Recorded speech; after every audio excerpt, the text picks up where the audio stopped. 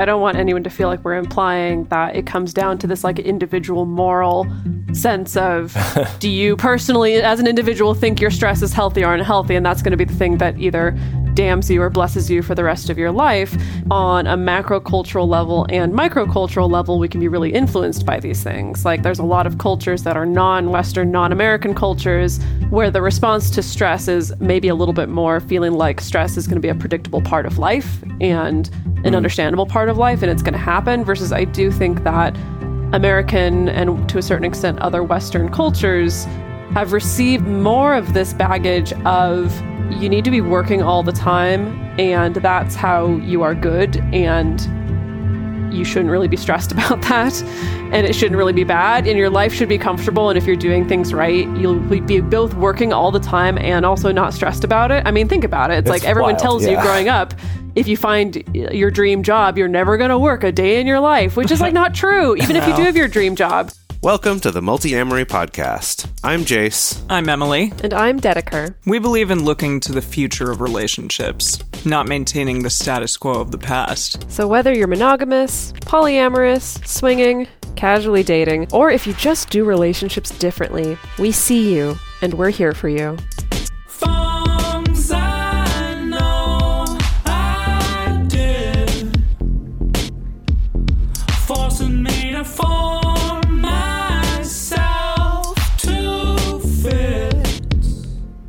On this episode of the Multi-Amory Podcast, we're talking about the concept of eustress, the idea that not all stress is bad, and in fact, stress is actually necessary for your quality of life. In this episode, we're exploring the difference between healthy and unhealthy stress, looking at some of the effects of stress, and then exploring what the research tells us about ways we can decrease our bad stress and increase our good stress so that we can lead more happy, healthy, and fulfilling lives. Now, I have a question for you. Yes. Are you a good stress or are you a bad stress? Depends on the day. If that's good. a house was dropped on your sister, are you going to feel good stress or bad stress? Depends what I think of her. You're a very... okay, now this is an interesting chemistry between me, Glinda, and Emily, the very Wednesday Addams version of Dorothy. Hey, if I get to be Christina Ricci, sure. Yeah. Christina Ricci playing Judy Garland, playing Dorothy. That'd be pretty... Sure. Yeah, that's good. Who's Jason in the middle of this? He's all the Munchkins? Yes, that sounds about right. That sounds about right. Yeah. Well, what are you, Dedeker? Are you a good stress or a bad stress? Obviously, I'm a good stress because I'm sitting here in my big fluffy pink dress and waving a magic wand around, so you know. Yeah. I'm a good stress. Well, that's good. I mean, this has been a year of stress, in my opinion. Maybe not just for me and for the two of you, but for all of you listeners out there as well. There have been most likely many stresses that this year has given us. Yeah. So what is stress? Let's look at that. Well, okay, when we look up the definition of stress, it's either a technical term or a negative physiological or psychological response that causes harm. Yikes. And, okay, dictionary.com says that it is a specific response by the body to a stimulus as fear or pain that disturbs or interferes with the normal physiological equilibrium of an organism. Wow, so not just like humans, like anyone, anything, any being. Right. Totally. I mean, a lot of research organism. on stress is done on rats or things like that, too. So, Sadly, or mice or whatever. Yeah. Terrible. Yeah. And Merriam-Webster said that it's a physical, chemical, or emotional factor that causes bodily or mental tension and may be a factor in disease causation. Absolutely. Yeah. So, I mean, I think pretty clearly we're used to stress being a concept that we are all plagued by constantly, all the time, too much. And also it's a bad thing that we need to de-stress or detox or recharge or... so much of our economy of mental and emotional well-being right now is based on how do we deal with stress? How do we get rid of it? Right. How do we reduce it? And it's very demonized. How do we escape? It's like stress kills you, right? It's like stress causes you to have heart attacks, or stress causes depression, or, all sorts of things. It's like very much like wrong. stress. Not wrong. definitely scientifically based. But let's get a little bit more specific. So in 1974, the Hungarian-Canadian endocrinologist Hans Selye made this distinction between negative stress and positive stress. And that's what we're referring to by distress versus eustress, or are you a good witch? Are you a bad witch? So distress is what we might normally associate just with the term stress. So as in we're unable to completely adapt to whatever it is that is stressing us. It decreases our focus and our performance. We can show maladaptive behaviors like aggression or passivity or withdrawal or any kind of the classic fight, flight, freeze, fawn reactions. Yeah, I've fawning. never heard that one before. Yeah. I mean, I don't want to go on too much of a tangent there, but yeah, fawning in reaction to a threat kind of being like submission or subservience. Okay. Oh, sometimes I've done that for sure. Oh yeah, we all have. And of course, something that I think is fairly obvious to most of us is that stress or distress can come from many different directions, many different influences, can come from work, school, your peers, your family, your relationships, major life changes, the world in general, etc., etc. A pandemic. And as Dedeker said before, constant distress has been clearly linked to the 6 leading causes of death: disease, accidents, cancer, liver disease, lung ailments, and suicide. And occupational stress is estimated to cost the U.S. economy between $200 and $300 billion a year. Yeah, that we could be putting that money somewhere else. Right. I mean, yeah. What if we put that money somewhere good instead of just stressing out our workforce more? Yeah. Okay, so that's distress. And then by contrast, we have eustress. And eustress is spelled EU stress. And it's from I always forget which is which, if it's Latin or Greek, but the prefix for good. So eustress, by contrast, like a euphonium or like a euphoria. Yeah, that's a good euphoria. One. Yeah. Okay. Yeah. So this is defined by our ability to adapt to this stress is challenged, but not completely overwhelmed like it is with distress. And so our reaction to it can be to be excited by it. Basically, the goal is not too far out of reach, but is still slightly more than we can handle. It's not just like, oh yeah, it's a little bit, whatever. But it's like, no, it is a little bit out of our reach, but not too far. It's short term, like you don't have chronic eustress, like each sort of eustress instance is on its own. It's associated with hope and active engagement, and it has been shown to have a positive correlation with life satisfaction and hope, as well as physical recovery and immunity. And it's also associated with being in a flow state, which is something bloggers love to write about. Oh, what do you mean by like a flow state, like how an athlete is like in the zone, right? Like that kind of thing. Yeah, it's when you're in the zone. It's like theta waves, right? Is related to that. Yeah, it's like, when I'm not a brain scientist. When you're a writer and you're just like in the zone, it's just like coming out of you, right? The muse is speaking through you. Or you're an athlete and you're just like so focused on what you're doing. Or you're playing a video game and you're just like so engaged in it, it's like your mind is like water flowing through the game. It's like that type of experience is associated with eustress and is by some people kind of seen as sort of the ultimate manifestation of this kind of good stress, this eustress, and that leads to life satisfaction and health improvements and stuff, which is pretty wild. So there are some good, or I guess positive effects of stress.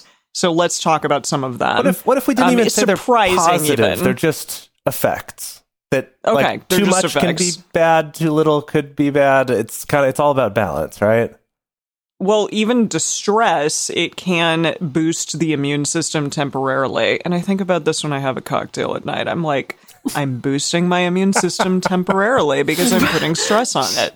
It's that kind of thing. As in you're stressing it with alcohol or stressing it with the rest of your life? I'm possibly both, but in that particular moment, I'm stressing it with the cocktail. And then I get a little immune boost. I don't know. I've heard that. I don't know if that's true, but I thought that I have heard things like that's why a glass of wine a day or something is fine-ish. I don't know if that's sound. Okay, but this is not the we'll roll topic with of the it. episode. Whatever, here. it's fine. Listen, so distress boosts the immune system temporarily, and if the distress goes away in a reasonable amount of time, then the body will return back to normal. But if the stress is chronic, the immune system kind of burns itself out, and it ends up functioning at a way lower capacity. Yes, yeah, which leads to all, chronic health problems Ailments. that we've talked about and other ailments. Yeah. Or it can also lead to it staying elevated, and having too boosted of an immune system is also bad. That's where we get into things like lupus, or where your Right. immune system's out of control, or arthritis or something like that. Not that Right. stress necessarily causes those, but we want it. I just want to keep emphasizing that we want balance, that we don't want just immune system off the rails all the time, and we also don't want it suppressed. We want to find that balance. Right. And stress can also influence our memory. So our memory is actually enhanced by short-term stress, but long-term chronic stress will decrease. Interesting. And again, like stress doesn't make us, for instance, lose memories like something like Alzheimer's might. It just makes the neural pathways in our brain atrophy so that it's harder to retrieve those memories when we're having chronic stress. And also, even though we normally associate stress with adrenaline, it also causes us to produce oxytocin. And we talked about this a little bit with Dr. Rhonda Freeman a few episodes ago. So in other words, our body chemistry, by releasing oxytocin when we're stressed, it's encouraging us to get social, to connect, to reach out to others for support. It's actually quite adaptive. And not only that, our stress response actually helps our bodies heal from the damage that we may receive from stress. So that oxytocin comes in to not only encourage us to socialize and connect to others, but also to heal whatever damage that stress may have been causing to us. Yeah. So that like impulse to reach out is important, but also in doing that, you'll help boost your oxytocin even further by, establishing social connections with people. And that will also help you to repair from damage the stress does. That's so cool. So, okay. I was going to say it's the last time I'm going to say this, but it's probably not. Oh, it's definitely not. That it's all about balance, right? This whole episode is about balance. And I think that's sort of the key with eustress and distress is that it's not that like they're two totally different things. They're not caused by different things. Like the same thing could be either distress or eustress to you or to someone else. And even for yourself, the same stressor could go from being distress to eustress or the other way. So with all of this, it's kind of more about this balance. Like we said, it's pushing you a little bit outside your comfort zone, but not so far out that there's that panic, give up, helpless sort of feeling. So this balance can be different for different people based on personality, life experiences, economic situation, health situation, so many different things. So with all of this, I don't want us to get into these, like, this specific type of thing is eustress and this specific one is distress. Instead, this is about how you can take as many things as possible and turn them toward eustress from distress, or how to decrease the amount of bad stress in your life and perhaps increase the amount of good stress. Because if you don't have any stress, that's actually not good for you either. That leads to apathy and boredom and impaired attention and confusion. And that's not good either. This also reminds me of something that came up, I think, in our bonus episode with Dr. Rhonda Freeman last week, where she was talking about games to help you get back your prefrontal cortex functioning need to have like a timed component or have like a little bit of stress that keeps you focused. There needs to be some consequences. It can't just be, oh, I'm playing with the Koi Pond app, or I'm just sort of waving my finger around and the water splashes. It's like there have to be some stakes to get you engaged. And so that reminded me a lot of this, that idea of you want there to be something that's just stressful enough to get you engaged, but not so stressful that it leads to panic. All right, so with all that said, how do we have more good stress and less bad stress? More good witches, fewer bad witches. That's Yes. my platform. There you go. And there is something to keep in mind with all of this, that we as humans are not all starting on an even playing field. So as Jace kind of said, like based on socioeconomic status, just where you were born, how you grew up, who you are, all of those things may make your life easier or not as easy as someone else's. And so certain types of stress may also have a larger impact on some people than others. So something to think about from that standpoint. Stress is also influenced by hereditary predispositions as well as expectations of the society and culture that you're growing up in. So again, you could already be at a certain advantage or a disadvantage toward experiencing eustress more easily or more naturally. So all that to say is just be gentle with yourself. You know, we want y'all to be able to gently move in the direction of experiencing more types of good stress in your life rather than bad stress. But if you're experiencing bad stress, it doesn't mean that you are a failure by any means. So something that can help shift the balance towards more of this eustress and away from distress is enjoying new things. So it's as simple as experiencing new things. And if you believe that experiencing novelty in some way has an importance in your world, you're more likely to experience flow. And it is really funny. I read a study that came out like right when the pandemic was happening, right when lockdown was just kicking into gear. And the study was like, yeah, it turns out that novel experiences are like really fundamental to our happiness as human beings. Yeah. So enjoy sitting in your house for, you know, however many months from now. Yeah. Wow. Yeah. Yikes. No wonder it is. Okay, so perception of control is another thing that can help get that good stress in your life as opposed to maybe the bad stress. So people with an internal locus of control, they have an increased chance of flow or being in the zone, as we talked about, because they believe that they can increase their skill level to match the challenge. That's really interesting. I mean, again, that's kind of like perception of oneself and just, hey, like I feel like I can overcome this challenge, like however big or small it is. It's an interesting thing to think about in terms of one's stress responses. Yeah, it actually, when Dedeker was talking about the novelty being so important and thinking about being stuck at home, that I know I've seen online at least that a lot of people early on in lockdown picked up new hobbies or things like that. And actually, learning a new hobby is specifically something that's mentioned in a lot of the research and the writings about eustress, that is an example of not just doing a hobby, but learning a new one. Because there's this kind of like, I don't know how to build ships in bottles or whatever it is, right? I don't know how to do that. But if I'm excited enough by that challenge, then I can get in the zone and learn it. Yeah, I started cooking a ton more during this time, and new dishes that were a little bit more challenging that like required more prep and forethought and stuff. And my partner was like, "Why are you cooking so much?" And I said, "Because it's helping me cope. It's helping me like get my stressors out and do like a fun new challenging thing." Jeez, looking a gift horse in the mouth. I know, seriously. Now. Thank you. So many studies show, especially in work settings, that the more decision-making power an employee has, the greater their commitment to their role will be. And this translates into increased levels of performance and job satisfaction.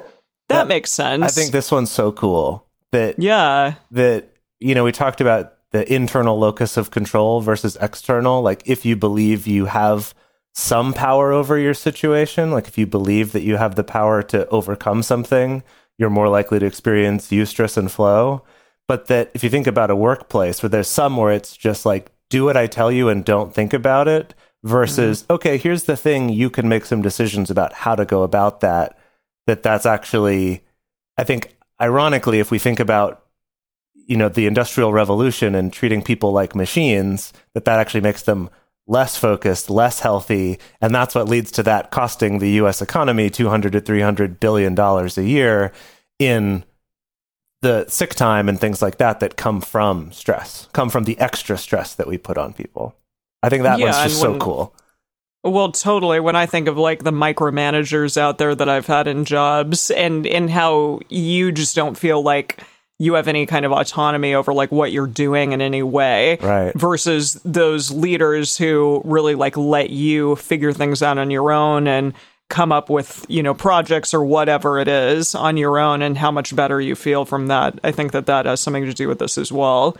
So also, finally, predictable stress. This is really interesting to me. Even if it's very serious, predictable stress is less harmful than unpredictable stress. So again, if something like catastrophic happens, but you knew that it was coming, versus something out of the blue happening, then it's going to be less harmful, that predictable stressor, versus the unpredictable out of the blue one. Let me tell you about this wild study where some of this data comes from.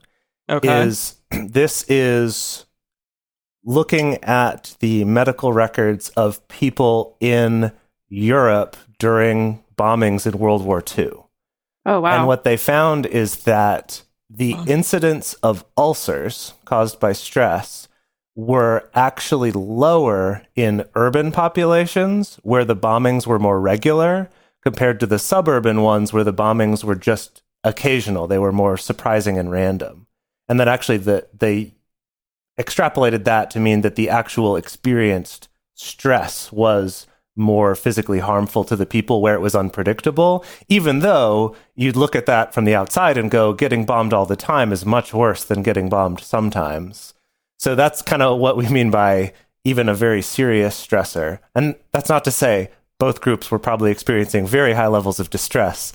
Yes. But so it makes me think of something like if you know that every month, at the end of the month, is when your job just gets super busy and it's going to be really stressful, or maybe you're a postal worker and you know that Christmas time is going to be the busiest time of the year, whatever it is, that's less stressful than, something else where you have maybe a very unpredictable boss who just lashes out at you or assigns you lots of extra things at certain times, or something that feels more out of control. Interesting. I mean, this locus of control thing also reminds me of self-efficacy as well, that we can have a sense of, oh gosh, well, I don't know how to do this task, or I don't know how I'm going to tackle this task, but I think I can figure it out. Having that sense versus if it's like, I have no idea and I just, there's no way I can figure this out. Which, I mean, again, may be appropriate in certain situations, but yeah, it's like that sense of self-efficacy can be something that really carries you through a very stressful situation. Yeah. So next one here is your support network. We've already talked about this one a fair amount already, but basically that social support and especially touch will help to increase your oxytocin, which helps to combat the glucocorticoids, which are these steroid-like hormones that your body produces during stress.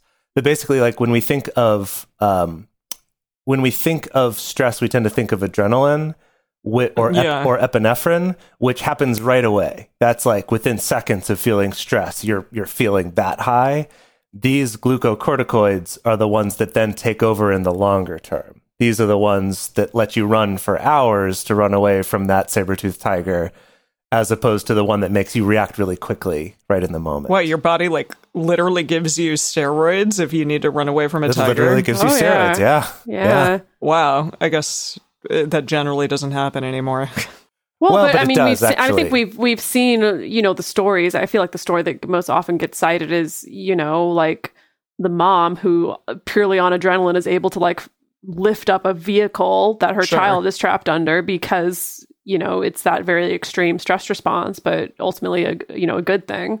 Yeah. But this is actually tends, I'd say in modern day, to mostly cause us harm because those steroids being in are what do damage, especially to organs like our heart, which is why stress is very much linked with heart disease. But that the oxytocin helps repair that as well as clear out those glucocorticoids. So that's why that social support and touch, don't isolate yourself during these stressful times, is really important. Yeah, that's tough right now. Again, yeah. for some people, for really sure. Is. So before we move on to our next few categories of how you can have more eustress in your life, as well as a little exercise that you can do along with us at home, we're going to take a quick break to talk about how you can keep this show coming for free and spread the good news of multi-amory. For a long time now, we've been fans of adamandeve.com for getting sex toys or lingerie or accessories, things like that. It's just a fantastic resource with a huge selection. And now, not only do we have a fantastic offer, but we also have a promo code that will work on adammail.com and evestoys.com, which are their sites specifically for LGBTQ audiences. And our code is fantastic. It's 50% off of almost any item in the store and free discreet shipping when you use our code MULTI.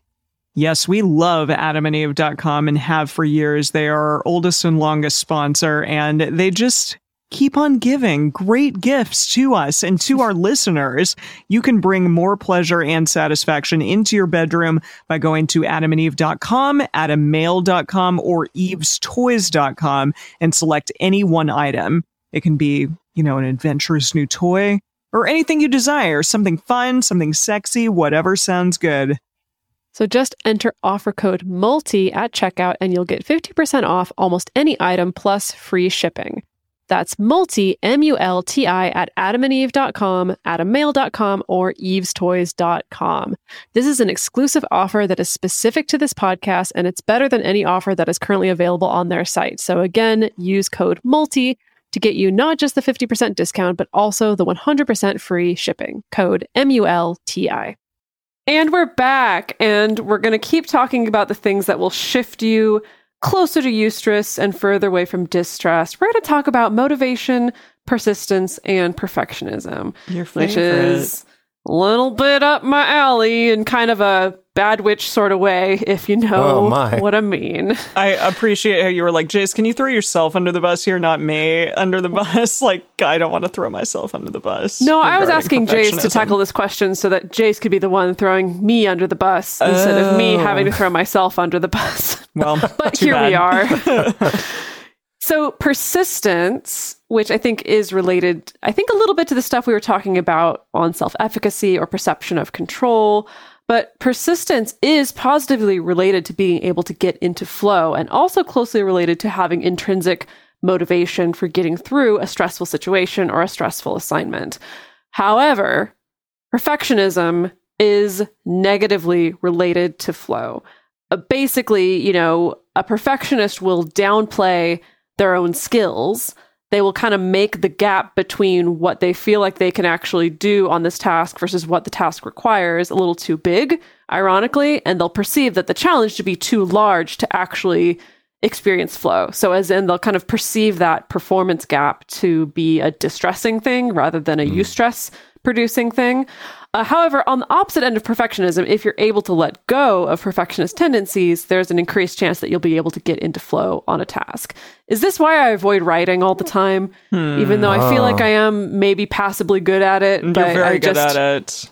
All I do is I populate my Google Keep notes with writing prompts and ideas of stuff I would like to write about, and then I do not write.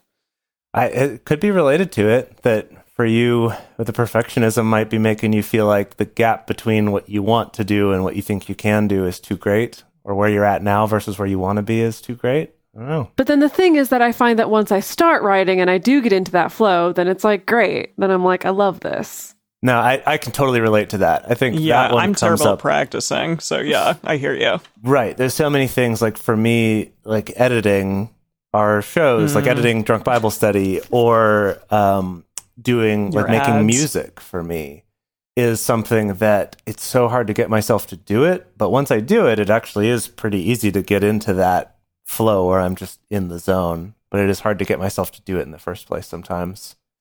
And maybe that causes me distress. Ah, shit. There you go. Ooh, yeah. Something to Connecting think about the for all of dots. us.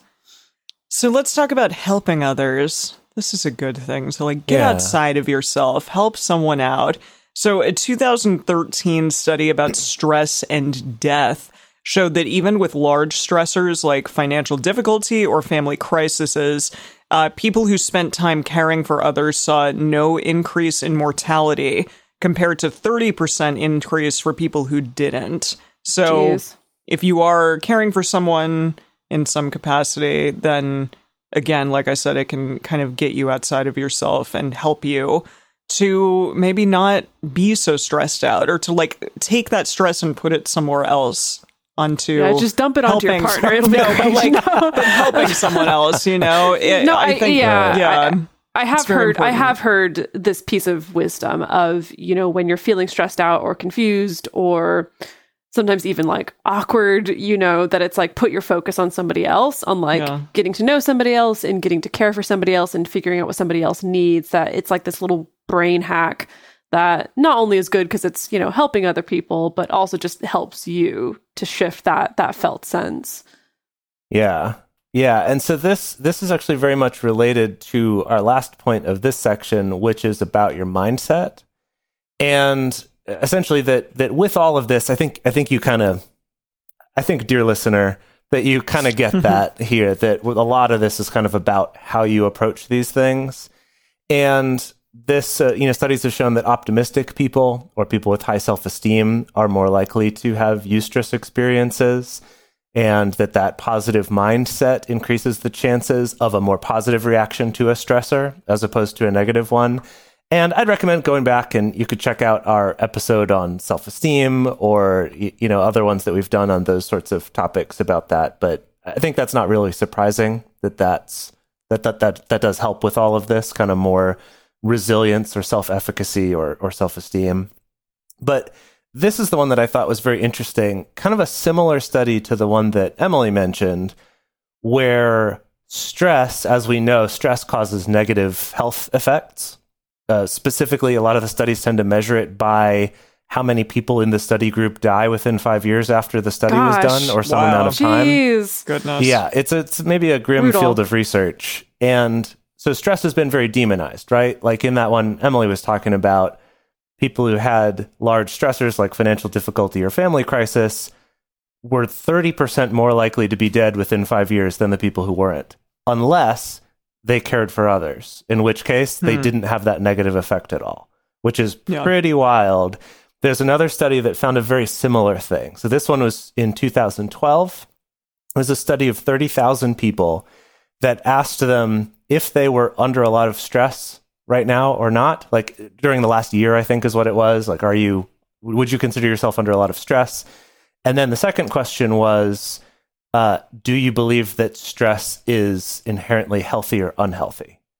And interesting. This study found that the people who found the negative effects of stress were the people who identified as having it and also who believed it was unhealthy, as opposed to the people who believed that stress could be good for you, didn't experience the same increase in mortality over the next few years, which I think is maybe oversimplifying it a little bit, but I do think that it indicates that correlation between your approach to stress, and maybe that's because those people felt better equipped to handle the stress in their lives. There's a lot of other questions, but I do think it really points to there being a strong impact to how you handle your stress, and not just what stress is around me happening to me, but also kind of how you approach it, how you think about it. Yeah, that makes a lot of sense. And I would also like to shift the emphasis away from, I don't want anyone to feel like we're implying that it comes down to this like individual moral sense of, do you personally, as an individual, think your stress is healthy or unhealthy? And that's going to be the thing that either damns you or blesses you for the rest of your life. Because I do think that on a macro cultural level and microcultural level, we can be really influenced by these things. Like, I mean, I do think that there's a lot of cultures that are non-Western, non-American cultures where the response to stress is maybe a little bit more feeling like stress is going to be a predictable part of life and an understandable part of life, and it's going to happen, versus I do think that American and to a certain extent other Western cultures have received more of this baggage of you need to be working all the time, and that's how you are good, and you shouldn't really be stressed about that, and it shouldn't really be bad, and your life should be comfortable, and if you're doing things right, you'll be both working all the time and also not stressed about it. I mean, think about it. It's like everyone tells you growing up, if you find your dream job, you're never going to work a day in your life, which is like not true. Even if you do have your dream job, it's still going to be stressful. But so I do think that culturally, this is so influencing that I think we've been really fed essentially a message of you should be doing things that are going to be inviting a lot of daily stress into your life, but you're not allowed to really complain about it or I don't. Anyway, this is me getting on a soapbox and starting to do a TED talk, so I'm just going to stop. Well, no, yeah, Right. and there are stresses that we, as three white people, don't have to deal with that people of color do just on a daily basis. Living in America, that's something to think about as well. That like we don't have to deal with that, and that's just an added stress on other people's lives that we don't even think of potentially, that we don't have to deal with on a daily basis. So there's a lot to unpack here when it comes to what kind of stresses we each have going on in our lives. Right. And I think that brings us back to sort of the key thing that we started this whole section of the episode with, which is it's not realistic to say you're never going to feel distress. That's just not going to happen. That just will not happen. And so, there's even some research that makes the argument that we need a little bit of distress in our lives too. That you don't, it's not realistic and also not even desired to get rid of that entirely. This is really just about for each individual, rather than comparing yourself to other people or some gold standard that you've been taught about how much stress you should or shouldn't feel and how much work you should or shouldn't do. Of instead looking at, okay, what in my life am I feeling distress about that maybe I can turn into feeling eustress instead? Or what are some areas of my life where I could be taking actions to decrease the amount of distress causing things in my life? Or what are some ways that maybe I could be leaning into some experience I avoided because I thought, oh, that's a stressful experience, I should avoid it. That's what I've been told to do. And instead go, actually, maybe that one's the good kind of stress. And if I had more of that in my life, that actually might help these other things not feel so bad. So that's kind of all it's about. It's just wherever you're at, is there any little thing that you can do to shift yourself a little bit away from the bad stress and toward the good stress? And so, in that spirit, I have an exercise. Are you ready? Of course. You want to do Yes. it? Do we get to dress up like good and or bad witches? If you want to add that Halloween to it, happened a little bit ago. Yeah. Sure. Yes. I mean, Halloween wasn't too long ago. Yeah, you could drag your Glinda the Good Witch costume out of there. Finally, I can dust it off. Finally. I can't imagine you in a big pink outfit, Dedeker, considering currently you're wearing sort of All black. a black bat outfit. Since lockdown, I've definitely shifted much more into this dark business witchy kind of direction. Yeah. Right. Formal witch direction is There kind you of what I've found myself slipping into, which is surprising. Yeah. I was thinking All like kinds an of office- surprising things have come out of this year. Yeah. Yeah. Dedeker the Office Witch. Yes, your friendly office witch. Love it. Okay. All right. So here's the exercise. And in doing this at home, ideally you'll try to come up with more things, but I would love for you two, Emily and Dedeker, to just try to come up with one of each. So let me explain what this is here. So first of all, think of, or ideally write down, some stress experiences that you've had in the last few days or weeks or months, sometime relatively recently. And try to think of at least one experience that is more of a distress, where you felt just overwhelmed or panicked or just out of control or let down or something like that. And then try to think of at least one where the odds seemed stacked against you or you were in over your head, but you did succeed, right? And this could be something big or it could be something very small that's distress and eustress happen both in big and small scales. So this could be anything from financial troubles to work stress or relationship stress. Or it even could be something just like, I did a really challenging hike, or I beat my personal best lifting weights, or I started dating someone new, or I moved, or I even watched a scary movie, or I played a horror game in VR. That's personally something that was distressing to me. I don't think I could do it. But right, whatever it is, big or small, do you each have one of each? Yes. Yes. Can you share? Sure. So one of the big you said financial troubles, and I had a lot of debt at the beginning of this year. And when I got laid off, I was just like, geez, I'm not going to be able to pay off this debt, and it's going to be like yet another year where I haven't paid off this debt.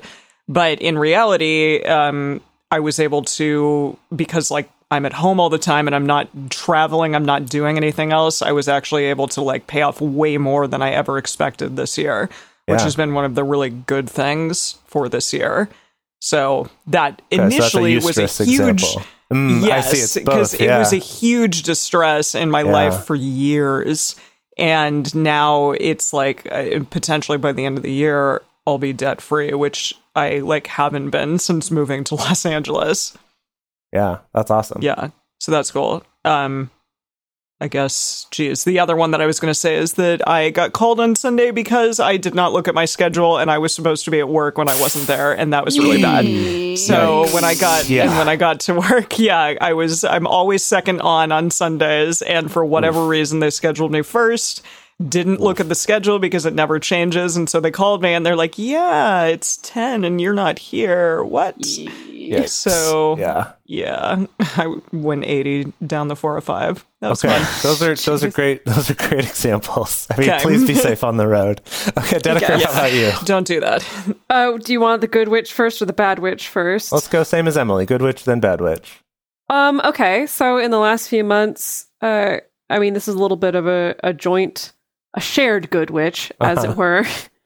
We wrote a book proposal. Yeah. The three of us for Multi-Amory. And, I did my part in that. And that's another experience where, I think writing anything for me, honestly, is a little bit stressful. And writing another book proposal was stressful. Figuring out how the three of us co-write together was stressful. Working through 6 different versions of this book proposal was stressful. But we did it. And I did it. My part that I was writing of it did it and completed it and got it all signed off on. And so that felt really good at the end. Yeah. Someone pick it up, please, if you're listening to this. Yeah, if you happen to run a super successful publishing company and you're into this, then let us know. We have a following. Yeah. So my bad witch was, a couple months ago when I was visiting my mom and we ended up needing to take the dog to the emergency vet because of a situation. We were there for like 8 hours and it didn't help that my mom, I think, is generally a very distressed person most of the time. And so I fed off of that. And we got through it and it was funny on the other side of it, but it was a really rough time the whole time dealing with this situation. Yeah. Okay. This is perfect. So that's step 1, is to make this list. And if you're doing this at home, or if you two want to do this later, come up with more. Like, come up with as many as you can and try to have some in each category. Many. Right? Okay. Just write them down. Okay. So step 2 is to then categorize them as eustress or distress. And if you want, like, write them in 2 different columns, right? Like, these are the eustress ones, these are the distress ones. And then, now for each one, write down or think about the physical and mental symptoms that you felt during that time. So, for example, my heart was pounding, I was super angry, or I felt energized, or I wanted to collapse and give up, or I got super focused, or I felt powerless, I felt alone, or I felt aroused, or, something like that, right? Whatever it is, or I felt like tingly, or whatever it is, just kind of what were the physical and mental things that came along with each of those experiences. And then, write those down, ideally next to them. For you two, we can just talk about it. But if you're doing it at home, so then write down like some notes, right? About I felt dizzy or I felt energized or whatever it is. Okay, you got that?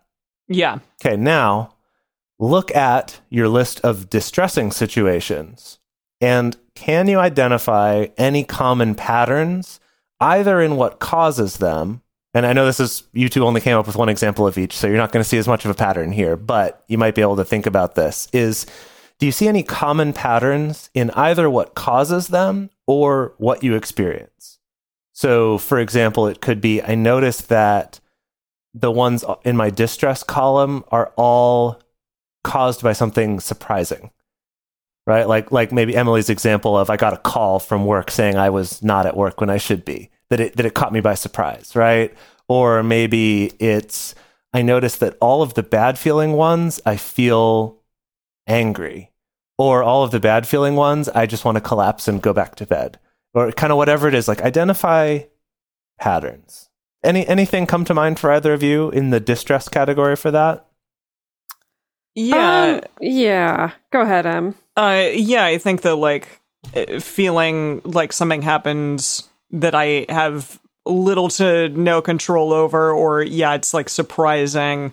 Although I will say, I don't know, those really intense situations, I do feel like I handle them fairly well, like in the moment. Like I can kind of just like calm down. Like at the beginning of this year, when I was coming back from China, I left my passport in the taxi. Right, I remember that story. Gosh. It was intense because I had to make a flight and I couldn't get back otherwise.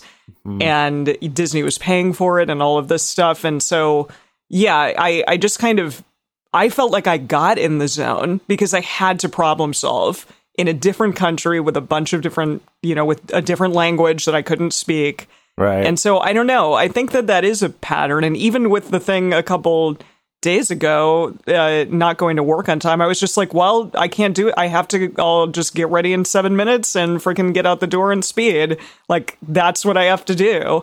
Whereas the other one at the beginning of this year, when I felt like I was not going to be able to pay off my debt, that felt like I was really powerless. And I was just going to have to keep spending money on my credit card because I'm broke all the time or whatever. Right. Which was interesting. So the empowerment kind of comes from those intense, stressful situations for me at times. Whereas the long-term ones where I'm just like, well, this is how my life is. Yeah. And I just more have to deal with that. Maybe. Yeah, that's interesting. What about for you, Dedeker? Do you notice anything? I mean, with the distressing ones, definitely when I'm thinking about other, like, very clearly distress, bad witch kind of stress situations in my life, it feels like the things in common are a sense of, like, collapse and wanting to give up, or, like, much more body tension than when I think about the kind of more positive stress situations. Also feelings of powerlessness. Ironically, when I think about that situation with my mom and the emergency vet and things like that, it felt like it was kind of two sides of the same coin. Like, on the one hand, I felt like what really increased the stress in that situation was like, I'm the only one holding this all together. Like, I need to hold my mom together. I need to hold the dog together. I need to hold my grandfather, who's the actual owner of the dog, together. Like, it was this weird combination of like, oh my God, I'm extra stressed because I need to hold all these people together. But then at the same time, I do feel like that kind of caretaking thing kicked in of like, well, I have to take care of other people. And so I don't have a choice to be the one who collapses in this. And so that also kind of got me through it until I could, get to the end of the evening and then just like cry myself to sleep. Jeez. Right. Gosh. Yeah. Yeah. Okay. So now we're going to do the same thing, but with our eustress column. And I feel like you two have already kind of veered into that territory a little bit. But is that like, what do those experiences have in common? Either in what caused them or in how I felt with them. So you've kind of talked about it a little bit already, but it sounds like feeling like there's something you can do about it. Yeah, having that pressure on me to problem solve in the moment is something that I think I can handle well. And it doesn't, I don't know, it makes me very focused. And that's something that I feel like I'm good at, whereas other people do just kind of like fall apart in really intense situations, but I'm able to kind of like veer into them, and that can turn, in my opinion, like really stressful situations into more of a eustress situation for me. And that's interesting you bring that up, because something that we're going to talk about a little bit more in the bonus has to do with the like time urgency of things. Yeah. So we'll get into that a little bit in the bonus. That it tends to be good for me, which is not, I wish that I like was not a procrastinator, but sometimes I am, and it actually like is helpful to me to focus me. Right. But so, yeah, that's interesting that you pointed out that the more distressing things earlier tended to be kind of longer term, that you're just like, well, this is my life, as opposed to a more acute stressor. You're more likely to be able to get into eustress of like, okay, I'm going to focus, I'm going to get this figured out. So that's a good pattern to notice. Yeah. What about you, Dedeker? Well, when I think about the more positive situations or positive stress situations, I mean, what I find in common are things like feeling energized, but also sometimes combining that with also a sense of wanting to procrastinate, and wanting to kind of push things off. Feeling, I don't know, for me, it feels like this kind of roller coaster sensation. That's what I get out of it. And honestly, I have like a mixed relationship with roller coasters in general, like a love-hate relationship, So I think that makes sense, where it is this combination of like, oh gosh, this is really scary, and I can feel my heart pounding and I can feel my adrenaline kicking in, but it's also going to be really exciting and fun. And I know when I get to the other side of it, I'm going to feel pumped or alive or excited or stuff like that. So yeah, I feel like for me, when I think about what's in common with all these kind of more eustressy situations is like that roller coastery feeling. Yeah, but it sounds like also kind of having the end in sight at the same time kind of helps you to weather the roller coaster. Yeah, definitely. Very cool. Okay, so last part of this is then just looking at that, and I think this is something that you could keep doing ongoing. You could check in with yourself every week or month, or when you do your journal at night or whatever it is, and essentially to look at those patterns that you've identified between the two, and then to say, okay, for all of these things, for all the stressors, I essentially have two options. Either I find a way to eliminate as many of the bad stressors as I can, right? So just like, okay, maybe one of my distressing things is this particular relationship, or, in this particular area of my life. And maybe that's something that I need to change, right? Whether that's going to counseling or therapy for that, or that's ending that relationship or changing it somehow or something, right? Just as an example. So option one is find a way to remove as many of the distressing things as you can. You won't be able to do all of them, but whatever you can. And then your other option is to see if there's any way that you could look at those patterns and turn that thing from distress into eustress. So could be, is there a way that I could maybe break this longer term thing into shorter term things where the end is more in sight, or I feel like, okay, I'm like, I have to get this done by 1 hour from now, so I'm going to do it, right? Like, because I know that engages me in that way. Or maybe it's that I need to have something on the line. Like I need to tell someone else, I'm going to have this thing done by next month. Don't you even worry. I got this. So then you have some like pride on the line if you don't do it. Or perhaps it's lowering the stakes a little bit, or lowering the goal a little bit to make it feel just attainable enough to get you into that eustress mode. Right? There's lots of different ways. And I think that the whole point here is to just kind of be creative and look at those patterns for yourself to try to see, okay, what makes me more likely to end up over here? And is there any way I can add a little bit of those things to these distressing ones? Cool. Yeah, well, thank you two for joining me in this exercise. I'm gonna go get out of my Glinda the Good Witch costume. Just give me a second here. Okay, yeah. Take that off before we do the bonus. So for our bonus today, we're going to be talking about procrastination and some interesting research into the field of active procrastination and how this can potentially lead you to having more flow states. And it's all the rage these days, I guess. I just learned about it recently. It's not a new thing exactly, but I just learned about it. And so we're going to talk about that and how it relates to flow state and eustress in our bonus for patrons. And now we want to hear from you. We want to know about your accomplishments. On our Instagram, on the day that this episode comes out, on our Instagram stories, we have a poll where we want to know, what is a challenge that you recently overcame? Something that was a little bit outside of what you could do, but you were able to do it anyway. We would love to hear from you. Also, we want to discuss this episode with you. The best place to share your thoughts is with other listeners on this episode's discussion thread in our private Facebook group or Discord chat. You can get access to these groups and join our exclusive community by going to patreon.com/multiamory.